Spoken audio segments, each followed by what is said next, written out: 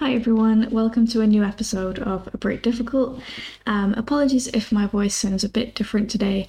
I have been sick for the past couple of days, or ill as we sometimes say, just not feeling very well. So my voice is a little bit different, or maybe it sounds the same to everybody else, but to me, I can tell the difference. Today we're going to be looking at a piece of very common grammar that I think is extremely confusing for people learning English. I think this is usually considered intermediate grammar because it's part of the future tense, but I think it's probably one of the most difficult tenses and pieces of grammar in English. So what we're going to cover today is the future perfect and the future perfect continuous. So this is phrases like, by the time you arrive, we will have already eaten, or in 3 years' time, I will be living in the Philippines. It's these sentences where you're talking about the future and using the past tense. Which is extremely confusing.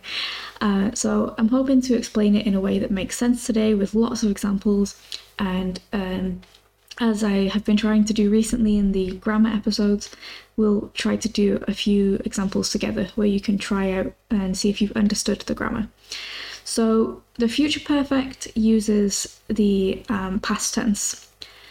So the best way to think about it is you have a timeline with the past, the present, and the future. And if you think about yourself on that timeline, being in the present tense as like a little stick figure on the timeline, you're in the present tense. And what you need to do is imagine yourself moving to the end of that timeline in the future and talking about the event you're talking about in the past. So try to imagine that you're talking about this event as if it's already happened. So this is an interesting way to talk about the future, but it's a necessary way to talk about something that will have already happened, because technically by then it will be a past tense event. I know it's very confusing, but bear with me. So a couple more examples using the future perfect form. So the construction of these events is the subject, so I, you, we, whatever the person is, then usually will, or whatever the conjugation is that matches the person that you're using, then usually have been or has been, if it's a different person that requires has, and then the past form of the verb that you're using. So for example, in 10 years' time, we will have been married for 20 years. So in your head, what you're talking about is an event in 10 years' time. So you're in the present, you jump to the end of the timeline, which is 10 years from now, and you're talking about something that you're looking back on in the past, which is the past 10 years, and by then you'll be married by 20 years. Another example. By the time she arrives, we will have left already. By the time she arrives, we will have left already. So we will have, so that's the person with will have, already left. So left is the past tense of leave in this case. So that's the common structure that we're going to use. And you might have started to pick up from the examples that I've been using that there's a common way to start these phrases. So regardless of the time we're talking about, whether it's next year, in 10 years, in an hour, it doesn't really matter. What we often use is something like by the time or when, to signify that we're talking about something that's going to have happened by a certain point in time. So we have to be quite specific about the time we're talking about usually, although if it's clear from the context, if somebody else has already mentioned the time, then you could leave it out. But more often than not, you're going to be specifying the time that you're talking about, whether it's a particular month, a particular time, so many years. It doesn't really matter how long or how short it is, but we do usually mention it. To make that negative, we simply just have to change the will to won't. So that would be something like, by the time she arrives, we won't have left yet. So pay attention there to the adverb. In the positive version, I said we will have already left, already, something that's been done. But in the negative version, I would use yet. So by the time she arrives, we won't have left yet. Or in March, we won't have saved enough money for the trip. In March, we won't have saved enough money for the trip. So it's the same construction. The person, I, you, we, he, they, some form of will or won't, have, haven't in the negative, or has or hasn't in the negative, and then the past participle, the past form of the verb that you're using. Finally, if we wanted to turn this into a question, we just have to change the order of the sentence. So whether it's positive or negative, the will or the won't should go at the beginning. So if I wanted to change the previous example from in March, we won't have saved enough money for the trip. If I wanted to change that into a question, then it would be, won't you have saved enough money for the trip in March?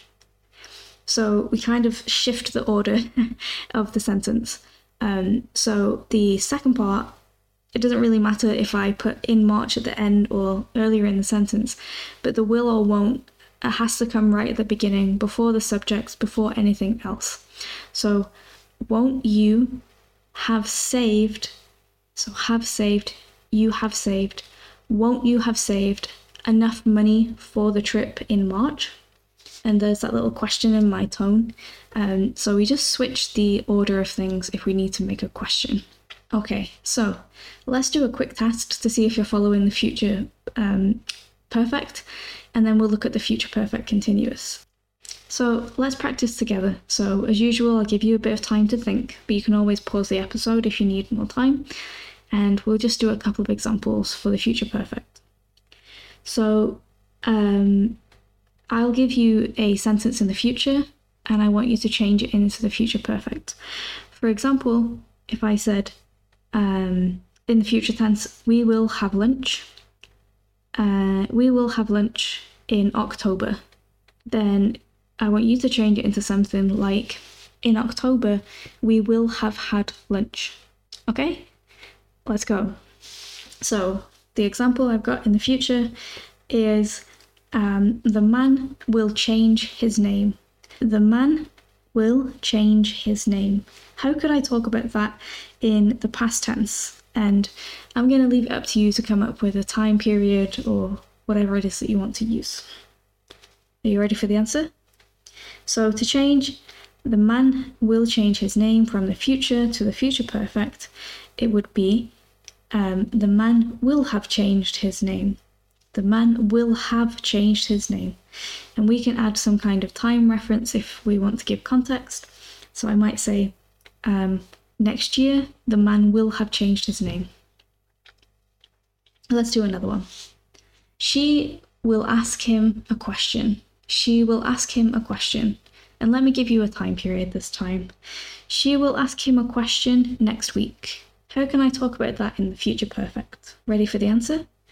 She will ask him a question next week becomes by next week or just next week.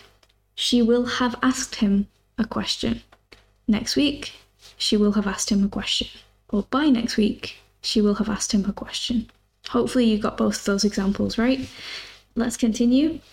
So the other form is future perfect continuous. So you've probably come across the word continuous before. It means something that is in progress, that's currently happening with this ing form. And just the same way that we use the future perfect to talk about something that has happened in the past, we can use the future perfect continuous to talk about something that will be happening in the past, which sounds really confusing when I say it out loud. But again, let's choose some examples. Let's say, okay, so let's get an example. When you come to visit, we'll have been studying for 2 years already. When you come to visit, so that's a future sentence. When you come to visit, we'll have been studying for 2 years already. So we'll have been is the kind of past form plus this continuous, which creates this future perfect continuous. So we'll have been studying for 2 years already. Let's do another example. When they arrive, we'll have been cooking for 3 hours. When they arrive, we'll have been cooking for 3 hours. So we take this when something happens, or we can also say by the time they arrive, or when they arrive, we'll have been cooking for 3 hours. We'll have been cooking, ing. Okay, let's do a couple more examples together, and then I'm going to make one more point before I let you go for today.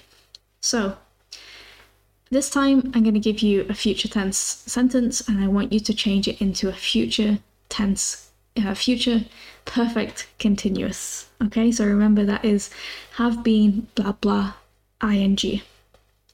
So, they will dance for 2 hours. They will dance for 2 hours. How could I change this into the future perfect continuous? Ready for the answer? They will dance for 2 hours would become they will have been dancing for 2 hours. They will have been dancing for 2 hours. Again, we can add some time. By the time the party has finished, or by the time the party finishes, they will have been dancing for 2 hours. So not only did they dance, but they're still dancing. It's continuous, it's an ongoing action. Let's do another example. So let me give you a slightly different example. So imagine the situation is your friend, a girl, is traveling, and what you want to explain is that she has been traveling for 8 months by the time June arrives, for example. How can I talk about that in the future perfect continuous? Because she's still traveling, she hasn't finished her trip yet. Are you ready for the answer? This one's a little bit tricky. I was trying not to give too many hints away for this one. So we're talking about a particular time, which is going to be June, and she's still traveling and she's already traveled for 8 months. So we could say by June, she will have been traveling for 8 months. So she's traveled for 8 months and she is still traveling. But importantly, as with all of these examples, we are not in June yet. We're talking about a time in the future. Great. So my final point to you, which is quite important, is both the future perfect and the future perfect continuous can be used to talk about hypothetical situations. These are situations that may not be real, or might be real but you're not sure, or they might be completely imagined, or the things that you believe will be true because of the situation or the context. So a really good example of this is they won't have reached the hotel yet because the traffic is really bad. They won't have reached, so won't have reached. This is that future perfect form again. So won't have reached. That sounds like a past tense sentence, but what we're talking about is something that's yet to be complete. They're on the way to the hotel, but they haven't got there yet. This is really, really common in English. So this is a really good form to practice these kind of sentences. So they won't have reached the hotel yet because the traffic is really bad. There's also a common use for this future perfect continuous where we can make a guess at a reason for something. So let's say that your colleague comes to work and they look really tired and you're talking about them with somebody else. And this person has been looking tired for a while. So you could say something like, they must not have been, or mustn't have been if we want to shorten it. They mustn't have been sleeping very well. Must not have been sleeping. This is that future perfect continuous. It's something that's ongoing, but it's something that you don't know if it's true or not. Just because they look tired doesn't mean it's because they aren't sleeping well. That's just your assumption based on the context. So they must not have been sleeping well, because they look so tired. They must not have been sleeping well because they look so tired. This is a really difficult grammar form. I think it takes a lot of practice. I really urge you to take some future sentences, try to make them future perfect, try to make them future perfect continuous. Think about how you can change them, or find some future perfect sentences and change them back into future. I think that would be a really helpful exercise.